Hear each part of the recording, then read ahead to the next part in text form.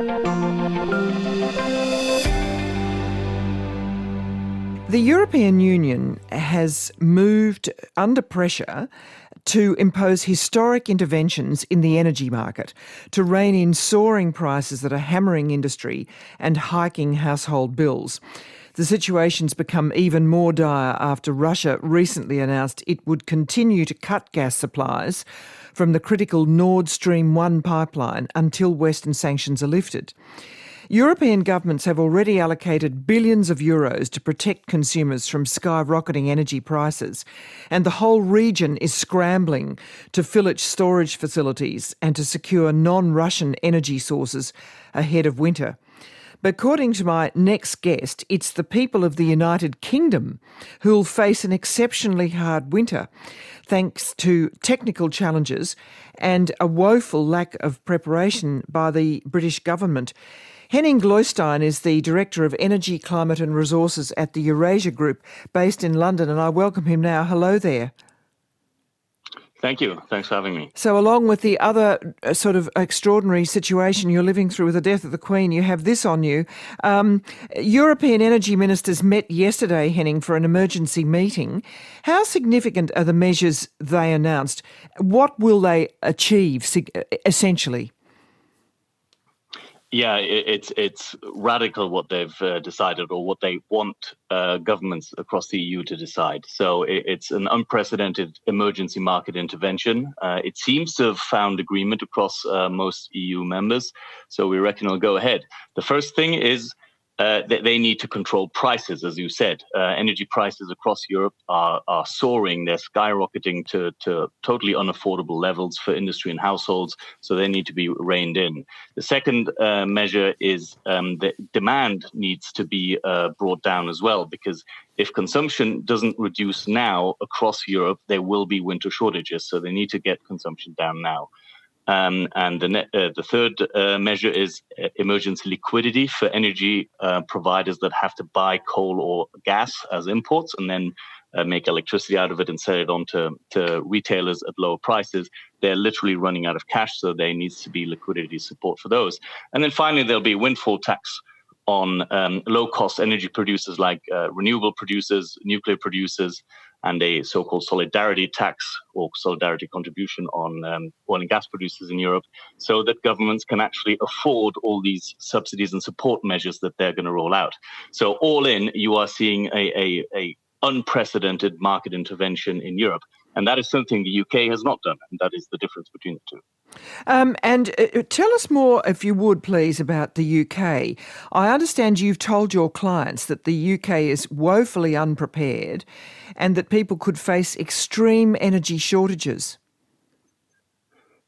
Yeah, in the worst case, this is exactly what we worry about, because governments across the European Union have started to prepare for winter shortages pretty much at the start of Russia's invasion of Ukraine. So by March, April, most EU members were starting to put measures into place to prepare for winter, like trying to fill storage levels of gas, trying to ask consumers, industrial and households, to consume less. In Britain, nothing such happened. And what's worse is now the new Prime Minister, Liz Truss, she came into power this week. She has said she wants to rule out, she said she would rule out any measures to ask industry or households to consume less energy. And then on top of that, she announced a cap of energy prices. So that means that there is no incentive now for people to reduce their bills. And that means that people who are not experts, which most people, of course, aren't, might not be aware that there's actually need to reduce consumption ahead of winter. That then means that once winter comes and there's a real shortage looming at short notice, the knee-jerk reaction by the British government might have to be much bigger than it is in Europe, where preparations have been ongoing for months now. And this is despite the fact that the UK imports only a small amount of Russian gas. Indeed, actually, at the moment, it doesn't import any Russian gas, at least not officially. It's very hard to identify molecules where they come from, given that Britain is on the European gas grid as well. But officially, there's no imports from Russia. And the problem in the UK is that Britain used to be a gas producer. And gas producers don't invest into storage facilities, understandably, because if you need more gas, you just pump more gas. But Britain's gas production has been in decline for 15 years now. And the UK never really invested into new storage facilities. So while the likes of Italy or Germany can in peak winter times meet demand for about 2 to 3 months just out of storage, in Britain, that demand time is about 2 to 3 days. And so if it gets cold or if anything else happens in the supply chain, LNG supplies from around the world, or Norwegian pipelines break down, then Britain could find itself in some trouble. And that's our worry.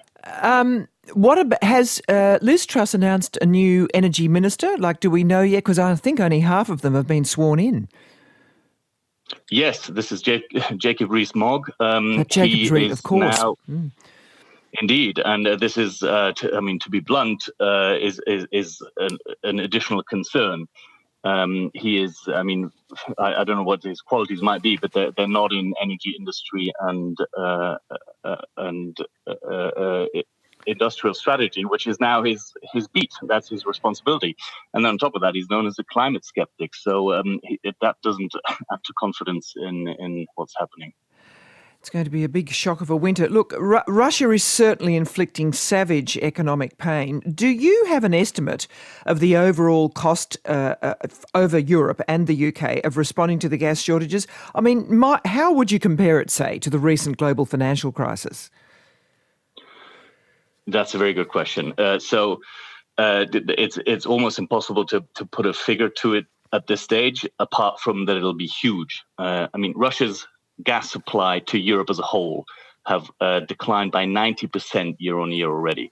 So basically, Russia has imposed a gas embargo on Europe at this stage, just ahead of winter. The cost of this will be enormous. It will almost certainly mean a recession for the EU, probably the UK as well. So pretty much all of Europe will be in recession over winter, at a best case scenario. That's if they muddle through without severe rationing and without severe blackouts. If it comes to worst case scenario, there could be an industrial crisis of unheard of levels. And in terms of money, let's put a guess on it. The latest guess I've heard for the UK is that the measures now planned by the government are 5 to 6% of GDP, and for the whole of the EU, maybe 3% of GDP. So that puts you into territory close to the emergency measures that were taken during COVID. What about southern Europe? Isn't there another pipeline from Russia via Turkey to this region as well? Are they vulnerable too? Or is Russia targeting Germany, particularly in that northern Europe? So Russia is certainly targeting Germany in particular. It's the biggest economy. It's the biggest gas user. And on top of that, it was the biggest user of Russian gas. So this is where they're inflicting the economic pain on Europe. And Germany has 9 land borders with its European neighbors, so that's where it hurts most. Now, southern Europe, you're absolutely right. There's the Turk Stream pipeline that goes via Turkey into the European Union in the Mediterranean basin. We do not think that will be interrupted, because that would mean that Russia cuts off Turkey as well. Turkey has not imposed any sanctions on Russia at this stage. And in fact, Turkey and Russia still uphold somewhat healthy trade and political relations. So that would be cutting one of the very few semi-allies or politicians and governments with which Russia holds some relations. So we don't think that'll happen. On top of that, it doesn't really relieve Europe as a whole. It gives Greece and Italy a little bit of gas, but not much to avoid a major crisis. And actually, it still gives Russia some revenue. So at this stage, we don't think that part will cut off. You talk to people in the energy sector and politics all the time, Henning. Is there real concern that these high energy costs, really quite eye-watering that you're describing, could cause huge civil or social unrest in Europe? So of course there is concern. If the winter is cold and long and no Russian gas flows, and on top of that there are unexpected supply problems in global supply like LNG, Norwegian pipelines, then so worst case scenario, then absolutely. Then people literally will die and freeze, and that would probably cause some political unrest. At this stage, however, all political indicators that we've monitored show for some unrest, maybe some demonstrations, but by and large, the public of Europe, across Europe, is still fully in favour for ongoing support for Ukraine. It might the Italian public is a bit brittle by the sound of it, though. Yes, they are a little bit more brittle than, let's say, the UK public, and so there are regional differences. But overall, the support in Europe for Ukraine remains there. And because Europe is now being targeted by Russia itself, it actually feels like Europe has become a victim of an escalating war effort by Russia. No, we do not think this will lead to full social unrest at this stage. But like I said, if the worst comes to the worst and people start freezing in a very cold and long winter, then I mean, yes, of course, this unrest would be possible as well. And of course, in a medium-term way, if the war continued, say, for years, how do you see this playing out? I mean, more coal-fired power stations being brought back, as is occurring in Germany, or what? Yeah, indeed. I mean, so the coal units that have been brought back in Germany and actually in the Netherlands, France and Italy as well, they will not be going off again in the next 1 to maybe even 3 years. That's not happening. In fact, the European Commission plan, or the energy ministers meeting today, and who put their recommendations to the European Commission, actually said that the emergency framework should last until at least the end of 2023. So that's another 1.5 years, at least. So this is going to be a while. Well, this is not going to go away. It prompts my sort of two-part final question then. Is there a risk then that the EU will be linked to fossil fuels for longer than planned, putting future energy targets at risk? And I do wonder about the longer-term prospect for Russia, because there will be huge declines eventually in gas income for them, won't there?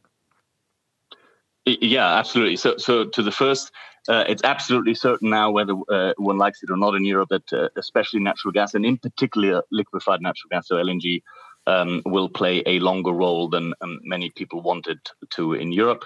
However, the entire European Union and the UK, and pretty much every single national government across Europe, has now said they will use this crisis to accelerate decarbonization in the long term. Yes, they're going to fire up coal-fired power stations for a few years, but they're throwing money at renewables, at clean hydrogen, electric vehicles, to reduce fossil fuel reliance overall, and in particular on Russia. And so that is going to accelerate, even if it doesn't feel like this right now.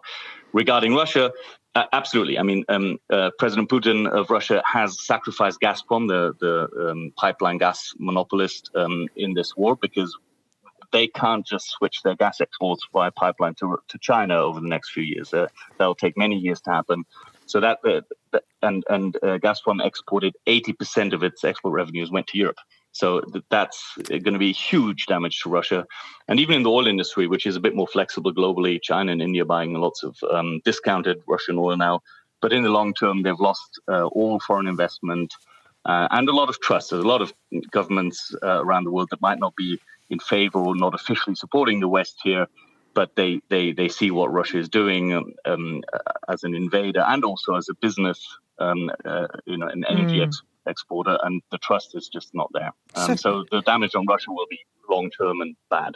Such an own goal. It is, and it's tragic for the people of Russia and also for Europe. I mean, because normally, a big natural gas, oil, and coal supplier next, just to the east of the European Union should be a great strategic partnership. But at this stage, sadly, that's unworkable at the moment. Well, thank you very much indeed for that overview, depressing though it is. Henning Glostine, I do appreciate your time. Thank you. Thanks for having me. And Henning is from the Eurasia Group, by the way, based in London. Think bigger about the world we live in. Ask your smart speaker to play ABC RN.